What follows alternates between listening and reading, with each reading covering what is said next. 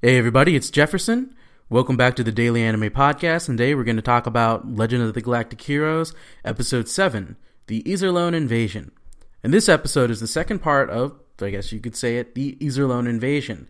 The last episode, Episode 6, was about planning. This episode is about the actual execution of the battle.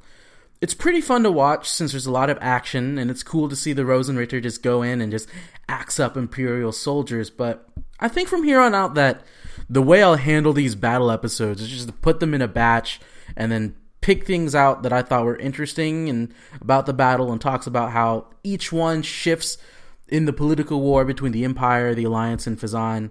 Because, I mean, like, this episode's cool, but it's not, like, that cool where I'd want to go on talking about it for, like, 20 minutes or anything. But either way, that doesn't really matter.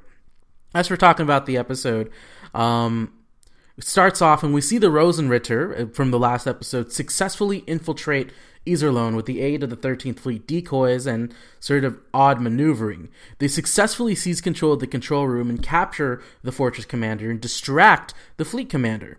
What's interesting is how the fortress commander's subordinates believe that their commander would choose death over dishonor. If you know where that means, that is actually something that you could see in early American legal code when it came to miscegenation and things like that. Or actually just sort of like the control of women too. But that's another issue entirely. But it's interesting how their subordinates would believe that their commander would choose death over dishonor when Shinkop held him hostage. However, instead of choosing, death, they choose dishonor.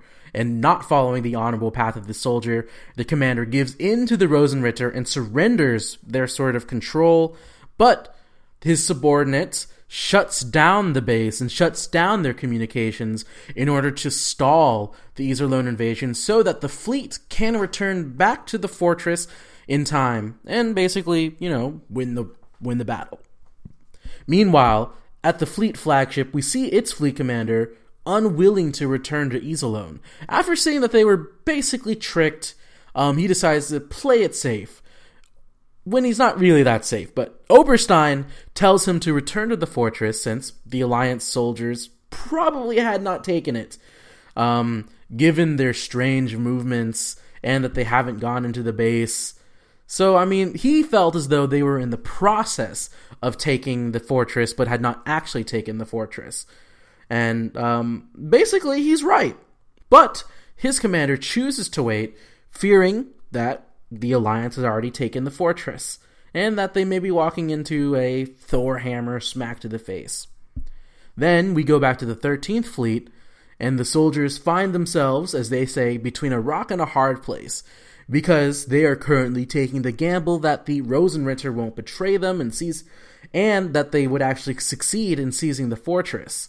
And also that the Iserlohn fleet won't charge in on them. Like, they are counting on the fleet to just think that they've won the fortress. But hey, you know what? The Rosenritter go in, they seize control of the Iserlohn computer room, seizing control of the fortress and taking back that, well, not back, but just winning, right?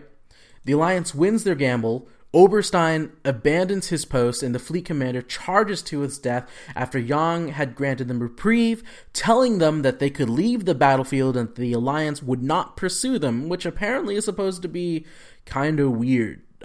Everyone just looked at him and was like, "You're not just gonna go kill them? Wow, you're pretty cool." Like, right?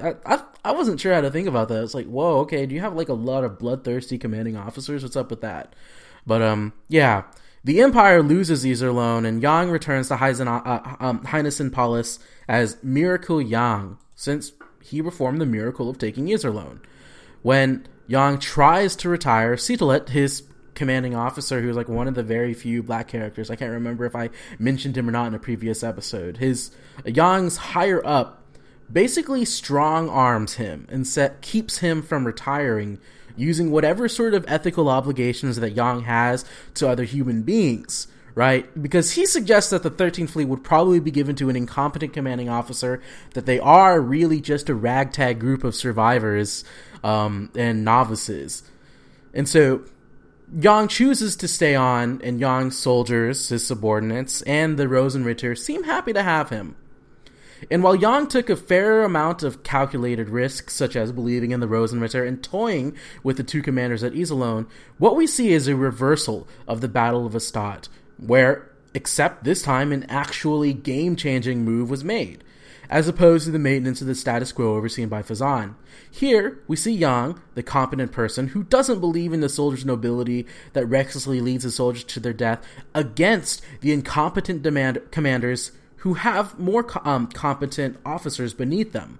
And this competent officer beneath them would be Oberstein, who is openly insubordinate, urging his commander to strike when they can, as in when he thinks that they haven't taken the fortress, and to flee when they must, which his commander doesn't do. And you also have the cowardly fleet commander who was easily deceived into accepting the Trojan horse. Yang, being the brilliant strategist, thoroughly wins the battle. And they say at the end of the episode that he did so without losing any soldiers.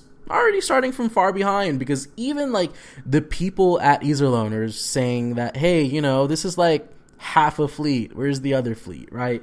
Because they're also really just kind of confused. And in that sense, Yang threw them off their game when he was really sent to his death. And so it is pretty cool. All right. That's the end of the episode. The next episode's pretty cool. Although I do think I kind of want to see the episode after that, because it looks like there's a lot of continuing action, maybe, potentially. If not, I'll probably do the episode on its own. But yeah, sorry for not being, I guess, as consistent as I should have been this week and the last week. I've been doing things, but I haven't been busy. I just haven't had it in me, yeah. So, yeah, I'll just, not do the show. I may or may not do an LGH episode tomorrow. I did see a really bomb Korean movie that was just really great, and I'm also trying to finish up watching the Another live action movie. Another is an anime, but I think every now and then it's at least interesting to talk about a Japanese live action based upon manga anime franchise, whatever. There's some interesting things to say about that, even though I don't think it's very good. But I have only seen 5 minutes of it. I do want to say right now that I've been playing games. Specifically, I restarted Pokemon X, and I'm playing it in Japanese, and I'm playing Love Plus. I finally beat Love Plus, and I'm on the dating stage, and it's really... I don't know how I feel about me continuing to actually play this game, because I've tested myself as yeah, I can sort of understand half the things that are being said. It's really hard, because there's so much kanji, and it seems so arbitrary when they decide to use kanji and hiragana, and then when I don't understand what's going on in the hiragana, I feel I have all kinds of problems there. It's been a ride. Playing Pokemon and playing Love Plus. And if you don't know what Love Plus is, good. Good. That's all for today's episode. Thanks for listening.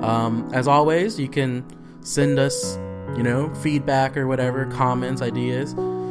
Just email me, dailyanimePodcast@gmail.com. Send me a tweet @dailyanimePod, or, comment on the blog, website thing, dailyanimetopodcast.com. Thanks for listening. Bye.